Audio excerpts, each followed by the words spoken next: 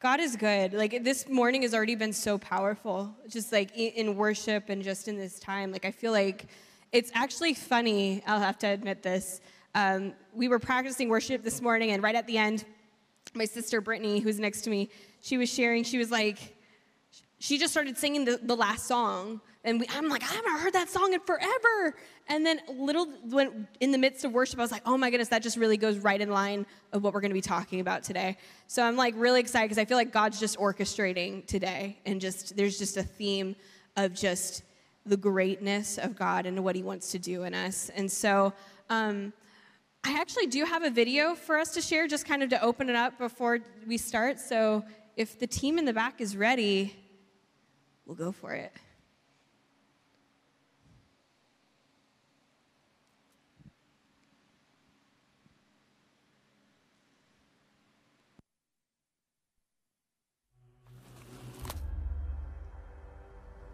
If you could go back to the city of Jerusalem during Bible times, the biggest thing you'd see is the temple.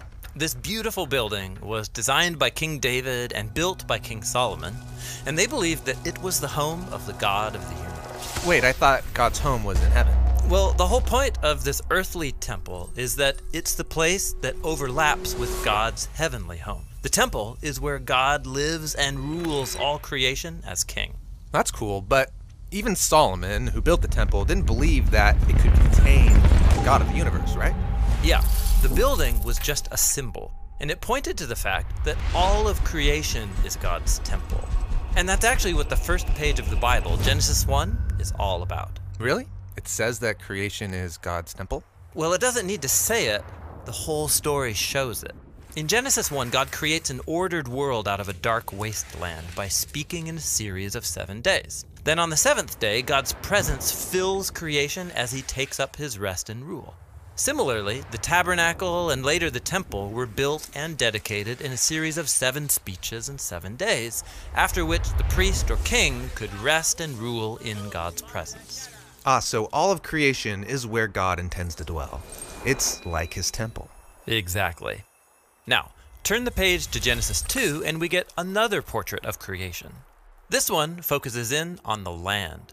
And in the center of the land is a region called Eden, which in Hebrew means delight. And in the middle of delight, God plants a garden in which God and humanity live together. And that's why the temple was modeled after the garden, filled with imagery of gold and flowers. The menorah symbolized the tree of life. It's the place where God dwells with His people. Oh, got it. And check this out. In the temple, the Israelite priests and Levites were to work and to keep the temple in God's presence. This is exactly the job description given to humanity in the Garden of Eden. So these humans were the first priests. But instead of ruling with God, they wanted to rule on their own terms, and they're exiled from the garden temple. And like Adam and Eve, Israel's leaders also wanted to rule on their own terms, and they too were exiled. The temple was destroyed, and this left them wondering, did God give up on Israel? Will God bring about a new creation? Well, the biblical prophets anticipated the day when God would create a new temple with a new priesthood. That's when God's presence would fill all of creation. And when the Israelites returned to the land, they did rebuild the temple. But that temple didn't turn out the way the prophets hoped. In fact, later Israelite prophets said that this temple was hopelessly corrupt. So they're still waiting for the ultimate temple. And here we come to the story of Jesus. He said that through Him, God's presence and rule was coming into our world in a new way. And He presented Himself as a new kind of priest. But Jesus wasn't a priest, and He didn't work in the temple. Right. Jesus said that God's presence, His rest and rule, was filling the world through His own life, death, and resurrection. Jesus was claiming that He was the true temple, and this new temple would expand out to include all of creation. That's a really big claim. And it got even bigger. After His resurrection, Jesus said that God's presence would come to dwell in and among His followers so that they would become mini temples. Communities of people where God rests and rules. Exactly.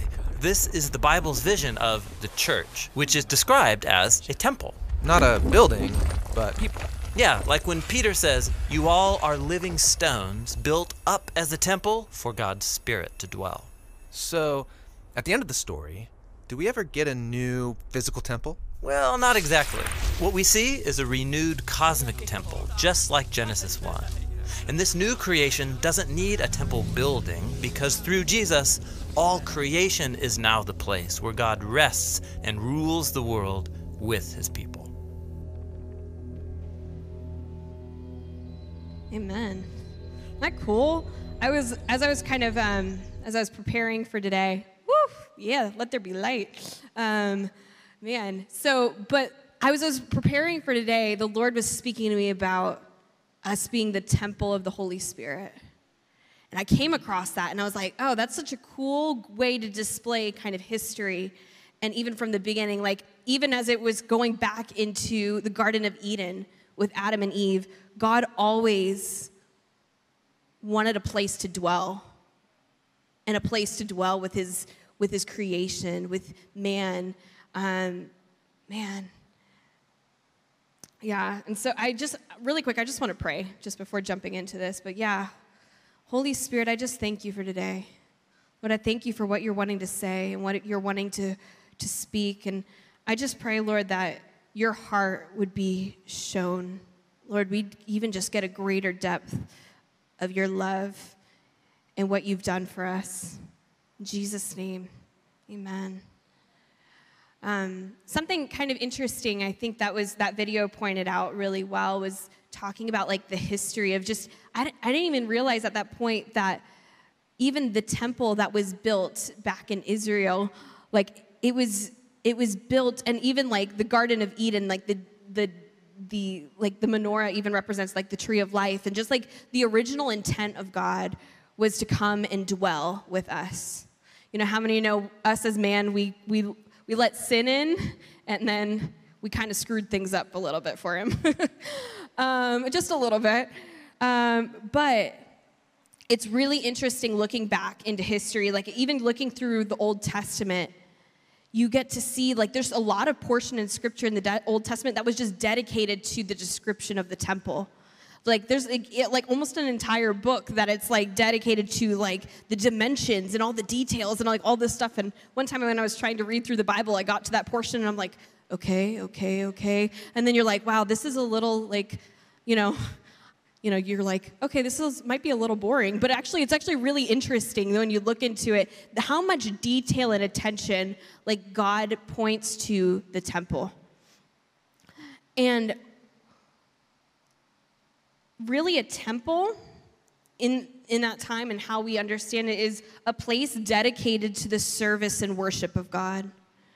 It has also always been a meeting place where people would come from far distances to come and worship and make sacrifices for their sins and get right with God. And I was always growing up really intrigued I would hear about this portion of the temple that was really interesting, and it's called the Holy of Holies. And that always really fascinated me, kind of hearing about it. It was this portion in the temple where nobody was allowed to go, that only one time a year the head priest could go after he went through this ceremonial cleansing of how like God told him of like, okay, this is what you need to do. This is what you need to do to prepare yourself before coming into my presence. And then one time a year, that priest would be able to be allowed to go into the Holy of Holies and to offer sacrifice to God. And interesting, here's some other facts. It was in traditional Judaism, it's regarded as the holiest place where God's presence dwells. It's in the inner sanctuary of the temple. And also it housed the Ark of the Covenant. It was the place where, and the Ark of the Covenant was representing of God's like presence, of God resting. And there's a lot, I'm not going to go into all the details, but there's some amazing history just reading into the Old Testament and reading about the Ark of the Covenant and what God did. But we'll save that for another time. But another interesting fact with the veil, or with the Holy of Holies, it was separated from the other parts of the temple by a veil that was so thick. It was 9 centimeters thick. It was not just one little piece of fabric. It was like a thick thick veil that covered it. And something interesting, when back in 2018, we had a team from Champions, actually, we went to Israel. Where's my Israel team at? We got some in the house. It was incredible. And one thing we got to experience, we got to go to the site of where the temple once stood. And we even at one point got this tour that's not really given to a lot of people, and not a lot of people have access to that, where we got to actually go underground and get to a point. There's a point when it's like this underground tunnel. It's really dark because obviously after Israel's kind of built on, things were built and then destroyed, So a lot of the things are artifacts and things that were once seen in Jesus' time and before are below the ground that they've had to excavate. And so we ended up going in this tunnel underground to go to like the base of where the foundations of the temple were. And that was crazy. So we were walking along the wall, like in this dark tunnel, and that you get to this point. And there was the point where at that point, it was the closest point that you could get to where the Holy of Holies once was. And actually, it was really beautiful. We were walking by, and there was 2 Jewish ladies that were there at the wall at that part where the Holy of Holies would have been the closest mark, and they were just there praying, and they were just like weeping, and you just can't help but just be in awe, like, and be in silent, like just walking and just like, wow, just like the stories of what I've heard about the temple and the Holy of Holies, and then being in that place where it's like that's the closest point you could have been, kind of where we were at that foundation. And the interesting thing is, I don't know if you guys know much about Israel, but when you're there, there's one remaining wall there that is the remaining, like, kind of the last kind of piece of the temple that's still standing to this day. And they call it the Wailing Wall. And it was such an incredible experience to see that. But you see people from around the world that will come, and there's like hundreds and hundreds of people at the wall, and they even bring prayers from around the world, and they will come in and they find any crevice that they can find in the wall, and they will pray at the wall, and then they'll stick the prayer somewhere in any crevice they can find. And like there's people crying and wailing, and like they actually have to separate the section from the men and the women. So us women, we got to go up to the wall, and then the men had their side where they would go. But it was like such a really interesting experience for me. When I was after kind of going up to the wall, and I just kind of had this feeling where I was like, okay, what is this? Like, there's something significant about this. And as I stepped back, this was probably one of the most impactful moments for me when I was there in Israel, where I heard the Holy Spirit whisper to me, "This is no longer my temple. This is no longer where I'm choosing to dwell, but you are the temple." And that struck me so deeply, where I was like, this place where has been honored and like it's been known as the place where God's presence is, that people would travel miles and miles and miles to get to where the presence of God is, and to get to, it's like that weight of that. And then the Lord saying, that's no longer where I'm choosing to dwell. I'm choosing to dwell inside of you. And it hit me so deeply. I just remember I was standing there, and our tour guide, like everybody was gathering back from the wall, and they're just like, wow, that was amazing. And I'm just like crying, because almost like it was like, it made me almost so sad that it felt like kind of worshiping a wall rather than worshiping the Lord, where people were coming, and he's like, I'm right here. And that kind of, the Lord reminded me of that moment this past week. And that's kind of what inspired me today to talk about what we're going to talk about. And just a question for you. I don't know if you guys ever thought about this. Have you ever thought about what it would be like if Jesus was still in human form on this earth today? Have you ever thought about that? I don't know if you've ever been to Israel, but in order to get to Israel, you got to jump on a plane that's like, you're on there for, 12 hours to get to the other side of the world. And I was thinking about, because imagine if Jesus was still here and doing ministry over in Israel, the other side of the world. And in order for us to see or encounter or try and get close to him, we'd have to get on a plane or a train or an automobile or a boat to try and get over to the other side. That's a far trek to try and get over there, to try and get close to Jesus. And then once you get in the same vicinity, wherever Jesus went, he was surrounded by crowds. There was a large demand. People, they would hear about the miracles that Jesus did, and literally thousands of people would follow him. And so I've imagined that one time. I was like, wow. Man, that would be really, really hard to have access to Jesus. If I wanted to, meet Jesus, that would be extremely hard for me to, first I have to go to the other side of the world and then try and weed my way through thousands of people to try and get close to him. And I just felt I was reminded of something Jesus said. In John 16, 7 through 14, in this moment, Jesus was speaking to his disciples, and he was hanging out with his disciples, and he was telling them, "Hey, I'm going to be leaving soon." His disciples are confused, and they're like, "No, where are you going?" And he actually foretells him being crucified. But this is what he says. He says, "But in fact, it is best for you that I go away. Because if I don't, the advocate won't come. If I do go away, then I will send him to you, and when he comes, he will convict the world of its sin and God's righteousness and of the coming judgment." Yep. And then it says that the world's sin is that it refuses to believe in me. Righteousness is available because I go to the Father, and you will see me no more. Judgment will come because of the ruler of this world has already been judged. There's so much more I want to tell you, but you can't bear it now. Jesus was wise. And when the Spirit of truth comes, he will guide you into all truth. He will not speak on his own, but he will tell you what he has heard. He will tell you about the future, and he will bring me glory by telling you whatever he receives from me.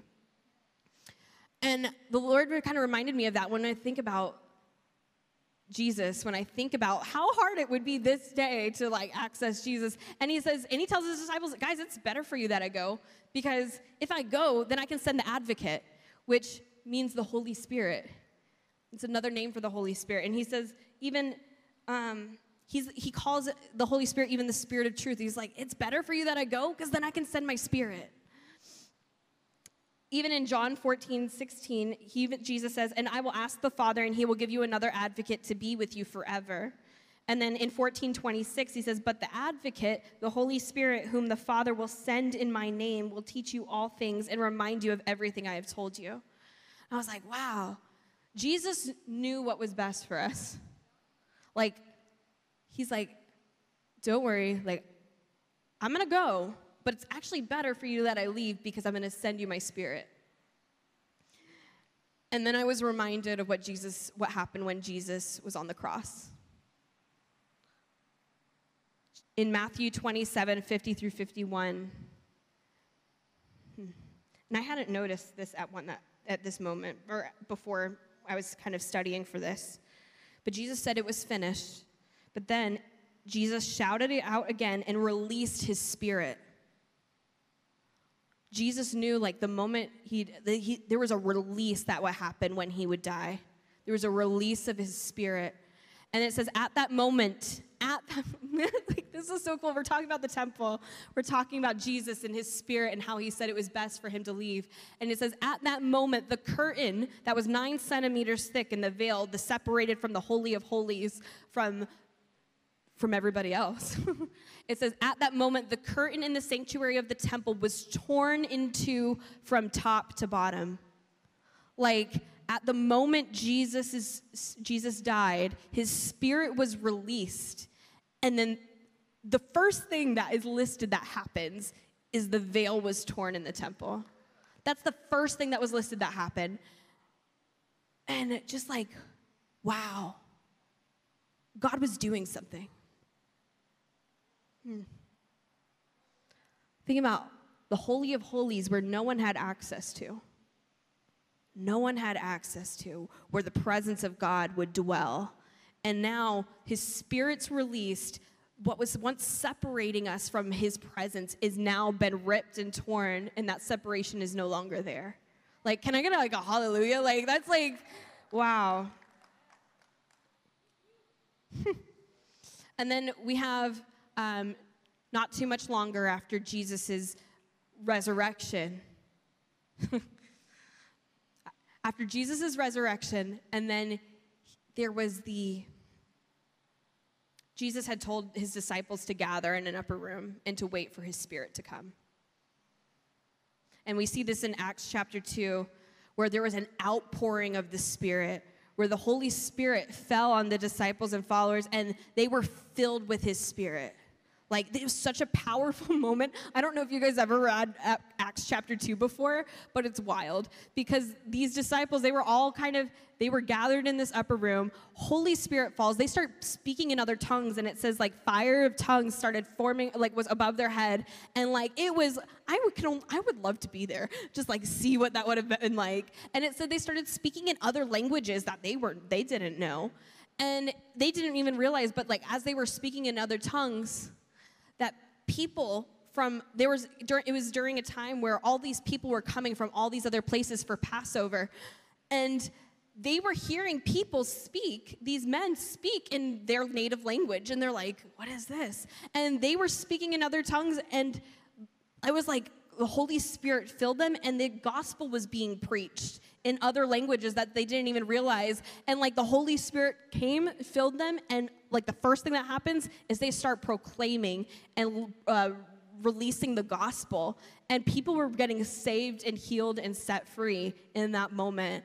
And I'm like, just seeing the power of someone filled with the Spirit, filled with the Spirit of Christ.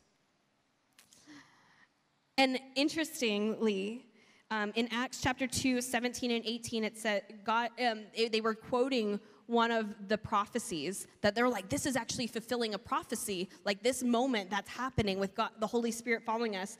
And it says, in the last days, God says this. He says, in the last days, I will pour out my Spirit upon all people. Your sons and daughters will prophesy. Your young men will see visions. Your old men will dream dreams. And in those days, I will pour out my Spirit even on my servants, men and women alike, and they will prophesy. And like, you just think of like that moment, like when the Holy Spirit came and filled all of those people that were up in the upper room. And it's like, it was a fulfilling of the prophecy when God says, in the last days, I will pour out my Spirit on all flesh. Now, we think about the significance of God wanting to fill a temple, like fill a vessel, that he's been looking for a place to dwell and to have home. And at this point, Jesus said, it was like, it's better for you that I leave so I can release my Spirit. The moment he dies, his Spirit was released, and what was once separating us from God, the veil was torn. Then the Spirit's poured out. And there's a really cool, I think it really highlights how God chooses us to be his temple, his resting place, his place of dwelling. And in 1 Corinthians 6:19 through 20, it says, don't you realize that your body is the temple of the Holy Ghost, or the Holy Spirit, who lives in you and was given to you by God? You do not belong to yourself, for God bought you with a high price. So you must honor God with your body. It's really interesting.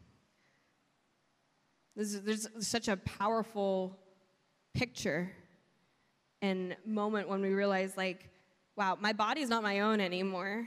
Like, I don't belong to myself anymore, but actually I get to be a home of the Holy Spirit, that my body is the temple of the Holy Spirit. Like, you think about the significance of the temple throughout history, and then he chooses us to be his temple. Like, That's not something to take lightly. Not just like, oh yeah, Jesus lives inside of me, but it's like, no, he lives inside of you. Like, he dwells in you. He wants to choose to remain and rest and live inside of you. And then I'm going to go to 2 Corinthians 6:16. It says, and what union can there be between God's temple and idols? For we are the temple of the living God. And as God said, I will live in them and walk among them. I will be their God and they will be my people.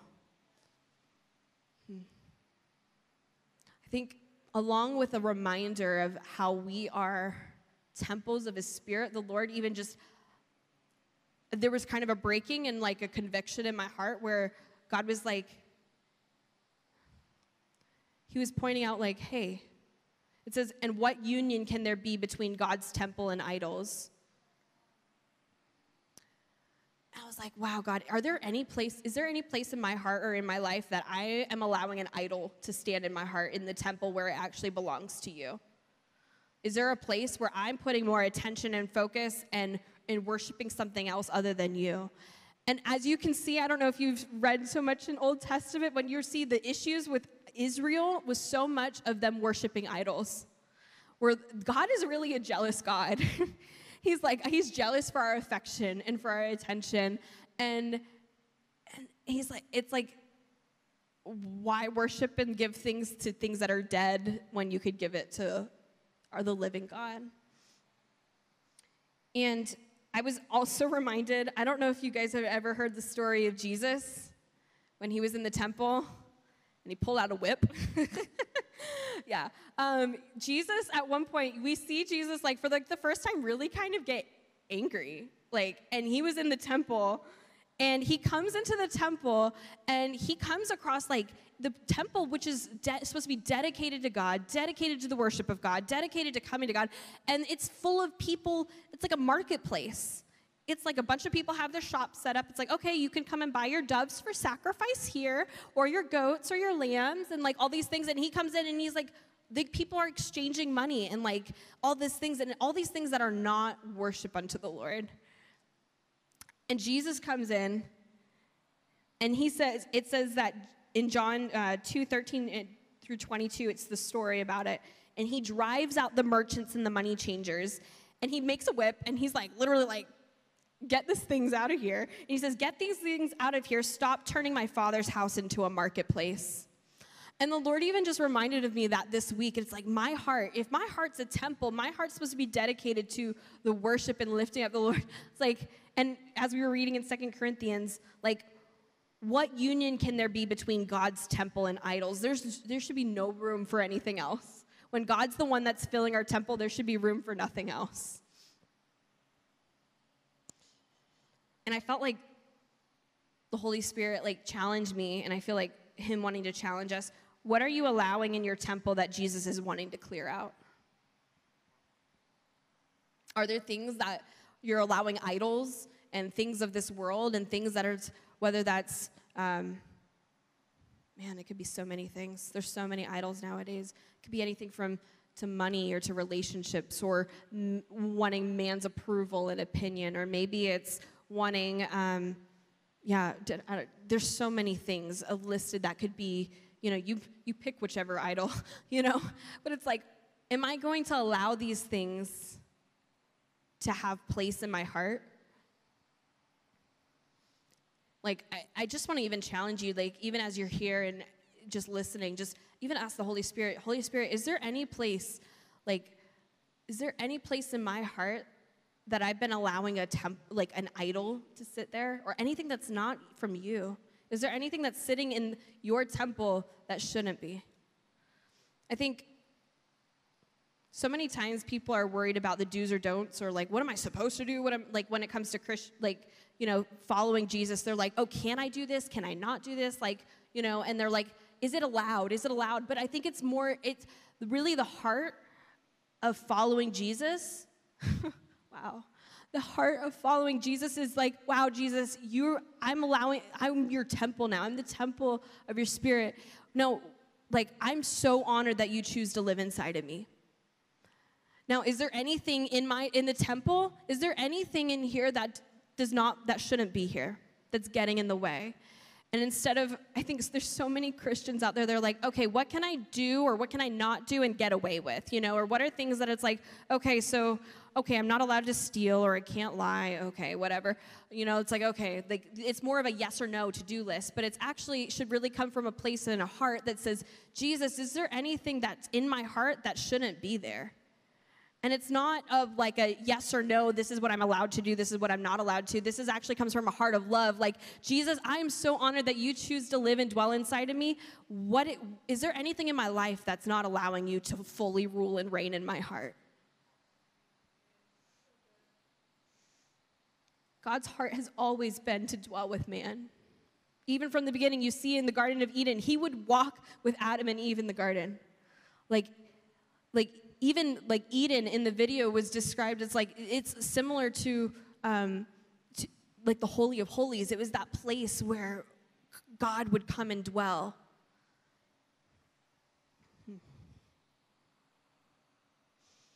But as man, we kind of continually have gotten in the way and allowed things to step in the way and separate us from God, or allow things to get in the way of our affection of God. I was reminded of this illustration. You guys know when Jesus was baptized, it said that the heavens opened and the Holy Spirit came down like in the form of a dove and rested upon him. And then also people heard audibly say, that God say, this is my beloved son in whom I'm well pleased. And I'm reminded, I heard someone share about thinking about like the Holy Spirit, like even the Holy Spirit was saying it came down like almost like in the form of a dove and came and rested. And I don't know if you guys have ever been around birds, period, and specifically even doves, but they're very skittish, like you make one move and they're like fly away, I tried to deal with Cindy's chickens, recently, and they're very skittish too. So like I was trying to corral them and stuff. Anyways, that's another story. But you think of a bird and how skittish, but you think of like the Holy Spirit coming and resting on Jesus like a dove. Can you imagine what it would be like if a bird, if a dove came and rested on your shoulder? Like, how would you walk? How would you live your life? Would you just be like going and doing everything like whatever, just kind of however? Or would you be like every step you take would be conscious of that dove? Like every step you take would be like, okay, wow, okay, I want to make sure I don't scare this dove away. Like I'm going to be, every step I take is going to be conscious of it. And you think about the Holy Spirit in our lives and thinking about him making room and dwelling in us. It's like, okay, I want to be very conscious of the fact that I have like the Spirit of God living inside of me. And, say there's a temptation to go this direction. It's like, oh no, I don't even want to do that because that wouldn't please the Holy Spirit. Like, you have this opportunity to go and lie about this. Oh no, I don't even want to do that because that wouldn't please the Holy Spirit. That we live a life that we're so guided by the Holy Spirit that what his opinion matters way more than anybody else's. That his will matters way more than my own.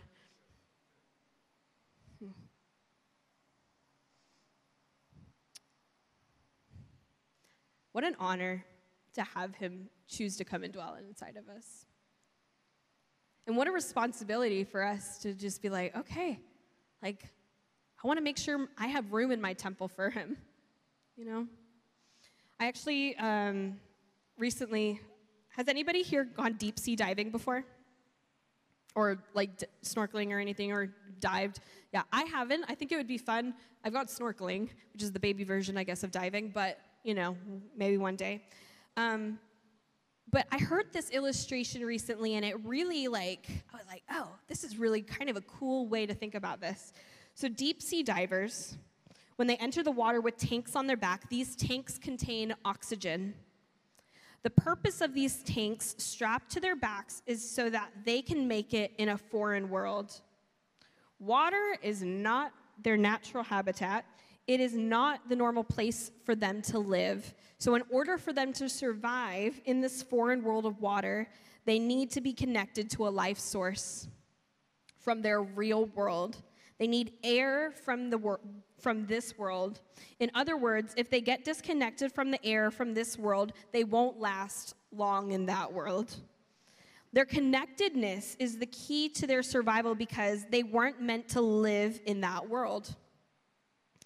That life source in the life of a Christian is the Holy Spirit. God has given the Christian a life source because this world to the Christian is foreign territory. In order to live here and to make it, you need to be connected to a life source from your real world. If you get disconnected from the life source from your real world, you won't make it in this world as a Christ follower. You'll be gagging for air that this world doesn't offer because it is foreign territory. This life source comes through the indwelling of the Holy Spirit. It's like, I just reminded what Jesus says. He's like, it is better for you that I leave because I get to send you my Spirit. Like, we get to have his Spirit dwell in us, and it's not just, he doesn't even just come on us just for our sake, which obviously we need him, we need his Spirit, but he also comes and dwells on us and dwells with us for the sake of others. We aren't able to do what Jesus has called us without his Spirit. We don't have the strength, we don't have the power. You know, in those moments where you're like, oh, wow, I am struggling, then you just like call on the Holy Spirit, like, Holy Spirit, I need you in this moment. Show me, what are you saying? And it's like, I get to have a divine like connection with him. I don't have to go to a priest. I don't have to go all the way like to the other side of the world to go and try and convene to Jesus, but I have him literally living in the inside of me, and I can just be like, okay, in that moment, like so many moments, I've been just like, wow, God, I need you. And just like internally, I could just be like, Holy Spirit, I need you right now. I need your strength. Like, I need your peace. Like, show me what you're doing. Like, let me see from your perspective. Because my perspective is very limited. Let me see things from yours. Like, this should be like our daily walk with the Holy Spirit. It's, yeah, man. You are the temple of the Holy Spirit. He decides and he chooses to rest. He wants to rest and dwell inside of you. Question is, have I provided space for him to inhabit? Have I made room for him? Is my life pleasing to the Holy Spirit? When I'm walking, am I conscious of what he's saying and what his will is and what his heart is? Or am I just going and doing whatever I feel like doing? And it might be really hurting the heart of the Holy Spirit. Do I even acknowledge his presence in my life? The other question is, do I rely on him? Yeah. You have access to the heart of God. He's conveniently decided to live inside of you, so it's... And he actually chooses you to be a vessel, to be a container to hold him, and that you get to carry him wherever you go. You are carriers of his presence, and that means when you walk into a place, the reason you can shift an atmosphere is because you're carrying him. I feel like the Holy Spirit is just saying that. He's like, I want to fill you. Like, allow me to fill you. I think I'm just going to kind of close out with this. Just go ahead and just close your eyes. Yeah. Holy Spirit, we invite you here. We thank you that you've already been here. You've been moving and you've been dwelling and you've been speaking. Lord, let us be carriers of your presence. I thank you, Lord, that everything we need is found in you and that you choose to live in us. Let us be so aware of your presence. Let us be such lovers of your presence, God, that we will be tuned, have our hearts and ears tuned into what you're saying. Yeah. I just believe, like, if you have yet to either invite the Holy Spirit to fill you up. Like in this time that we're in, we need him more than ever just to walk out life and to do in order to do what he's asking us to do. It's like we need the Holy Spirit. It's one of those things that also it's not just a one-time thing, but it's a daily thing. It's a daily and moment thing where I'm like, Holy Spirit, I need you in this moment. Like I'm not, it's a constant communion with him. And I just feel there's an invitation for you to have a deeper communion and relationship with the Holy Spirit. That wherever you walk, that you'll be like, okay, Holy Spirit, what's going on? What's your Spirit saying? Like, where are you asking me to go? What do you need me to say? So many moments too where people have shared things with me and I'm like, whoa, I don't even know how to respond to this. Holy Spirit, what do you want to say to them? What do you want to say? They don't need to hear what I need to say. They need to hear what you need to say. And so like being a vessel where you allow the Holy Spirit to move through you. Like that's what the Lord's looking for, is looking for willing vessels that are willing to hold him, contain him, and then release him. And I just bless you. I bless you to be sons and daughters of the living God, that you carry his Spirit wherever you go. Wow, you carry his Spirit with him wherever you go. Yeah, Lord, we just invite your Spirit just to come and have your way. Have your way in our hearts and lives, that we would be fully obedient, God, to what you have to say, God. It's not our will, but your will be done. Yeah, man. Mom, do you mind coming?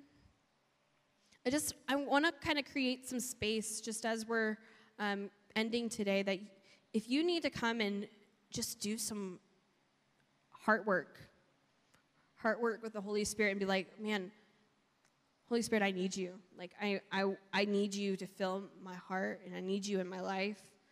And then even if you're like, just take a moment and ask him, is there anything, Holy Spirit, that I've been allowing in my heart and in your temple that does not belong here? Is there anything, like I want this temple to be a place where you can dwell.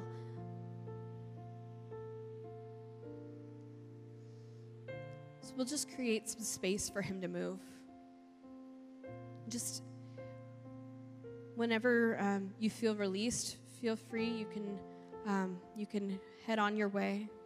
But I just really want to challenge you to ask the Holy Spirit, Holy Spirit, am I a temple that you want to live in, that you want to dwell in?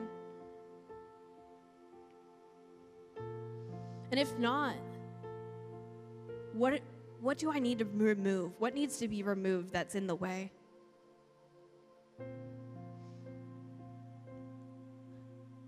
And if you have and on your way out, if you'd like to give, we're going to have our team back there to receive any offering.